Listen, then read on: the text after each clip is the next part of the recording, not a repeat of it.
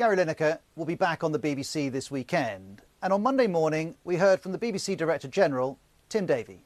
We have got to a point where we've agreed how to go forward and protect the BBC's impartiality. That's what we're doing. The BBC says there will be a review led by an independent expert on its existing social media guidance, with a particular focus on how it applies to freelancers, outside news and current affairs.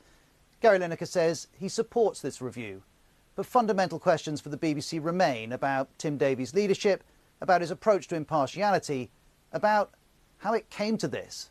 We also heard from Mr Davie at the weekend. People want to be able to express opinions. I understand that. I have only one objective, which is to make sure the BBC is truly impartial. When Tim Davie took over in 2020, he said impartiality was his #1 priority. The issue now is how he went about that. And getting into the detail of this is no small undertaking. There are editorial guidelines on impartiality, social media guidance, the BBC's Royal Charter references it, as well as whatever individual contracts might say too. There's a lot. Let's start with the definition. BBC guidelines say impartiality is reflecting all sides of arguments and not favouring any side. But they add, putting impartiality in practice is more difficult. The BBC's giving us a real-time demonstration of that with Gary Lineker, the test case. He's one of the BBC's top earners, but he isn't a news journalist or a politics presenter or BBC staff. He's a freelance sport presenter. And in 2021, I asked him about the BBC's impartiality guidelines. They only apply to people in news and current affairs. I consider myself a freelancer anyway. Gary Lineker also told me this. I've had 2 or 3 conversations with Tim Davie since he's been in, but he's never called me up and said, you can't tweet about that. Unless there was any doubt, he went on. I don't think they could do that anyway. I mean, I'm my own person. Gary Lineker's position couldn't have been clearer. But months earlier, Tim Davie had updated the BBC's social media guidance. It now read, there are also others who are not journalists or involved in factual programming who nevertheless have an additional responsibility to the BBC because of their profile on the BBC. We expect these individuals to avoid taking sides on party political issues or political controversies and to take care when addressing public policy matters. As the BBC's David Sillito notes, at the time, some described the new rule as the Lineker clause. But if it was the Lineker clause, it was far from clear if the man himself accepted that this applied to him, nor if the BBC had stipulated in his contract that it must do. Which brings us to September, when Tim Davie gave MPs this update. I'm very supportive of Gary. I think he's a brilliant presenter. And I think it is work in progress in terms of where he draws the line. But we've had a good conversation. I think he understands the guidelines. It was a work in progress. The BBC was saying it knew the matter wasn't settled. Which brings us to last week. Gary Lineker tweeted that the government's small boats policy is beyond awful. He called it immeasurably cruel and said it used language that's not dissimilar to that used by Germany in the 30s. And this is how former BBC Director General Mark Thompson saw that. On the face of it, Gary Lineker's tweet looks like a technical breach of that guideline. The BBC said there was a breach of the guidelines, and Gary Lineker's first tweet does take sides in a political controversy. But this is far from the end of the matter. This was last week. Do you stand by what you said? Sorry? Do you stand by what you said in your tweet? Of course. Gary Lineker has repeatedly said impartiality guidelines don't apply to his tweets. And even this former BBC News executive is confused.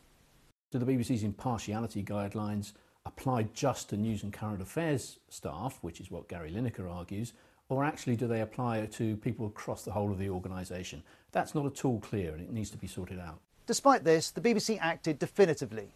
It pulled Gary Lineker from Match of the Day, saying he must keep well away from taking sides on party political issues, adding, we've never said Gary should be an opinion-free zone, which raised the question, which opinions are allowed? 3 days later, in its news statement, the BBC says the potential confusion caused by the grey areas of the BBC's social media guidance that was introduced in 2020 is recognised. And some of that confusion comes from long-term questions about consistency. In 2019, before Tim Davie's new guidelines, Lord Sugar, star of The Apprentice, endorsed Boris Johnson ahead of the general election. He continued to front The Apprentice on BBC One. Or there was a complaint in 2021 about wildlife presenter Chris Packham. He'd objected to an alpaca called Geronimo being euthanised. The BBC said the constraints for a freelance presenter like Chris are not the same as they are for, say, a BBC News or current affairs presenter. That remains true. There are stricter guidelines for news presenters. But, as Channel 4 News' Christian Guru Murphy notes, Tim Davie could have said the same response here. The question is, why didn't he? And that plays into broader questions about political influence at the BBC. Here's another former Director General. The perception out there is going to be that Gary Lineker, a much-loved television presenter, was taken off air after government pressure on a particular issue. The opposition Labour Party goes further and says this isn't just a perception. Somebody has been effectively cancelled as a BBC presenter for expressing a view that the government of the day didn't like. Tim Davie, though, has denied that this was the case. We are in the BBC and myself are absolutely driven by a passion for impartiality, not left, right or pandering to a particular party. But these questions keep coming, not least because of two appointments to the BBC board, both made by the Conservatives. This is Robbie Gibb. He's a non-executive director of the BBC. He was Theresa May's Director of Communications when she was Prime Minister. And this is Richard Sharp. He's BBC chairman. He's donated thousands to the Tories, and his appointment process is now subject to a review after it emerged that before being appointed, he'd helped facilitate a loan for the then Prime Minister, Boris Johnson. Now, BBC board members do not have a say in BBC editorial matters, but broader concerns remain, not least for the BBC's World Affairs editor, John Simpson, who tweeted this weekend, "The BBC's current problems stem from the fact that it doesn't have sufficient defences against politicians who want to impose their control over it." Or there's the former head of BBC TV News, Roger Mosey, who argues by removing Lineker from Match of the Day, it looks as if the BBC has given in to one side of the culture war. The BBC denies this, but even now, with Gary Lineker's suspension resolved, many wider issues are not. If you start applying the rules of news and current affairs to everybody who works for the BBC, where does it end? You know, does it end with Tess Daly on Strictly, or Alan Sugar on The Apprentice, or even David Attenborough? Are they not allowed to say things? That's a matter for this new review. But this is no longer just about which impartiality rule applies to which person. It's about politics, about leadership, and about whether, in the 21st century, it makes sense to stop people saying what they believe. Because while this saga has forced the BBC to review how its impartiality works, it's also shown us that it may need to make the case for impartiality all over again.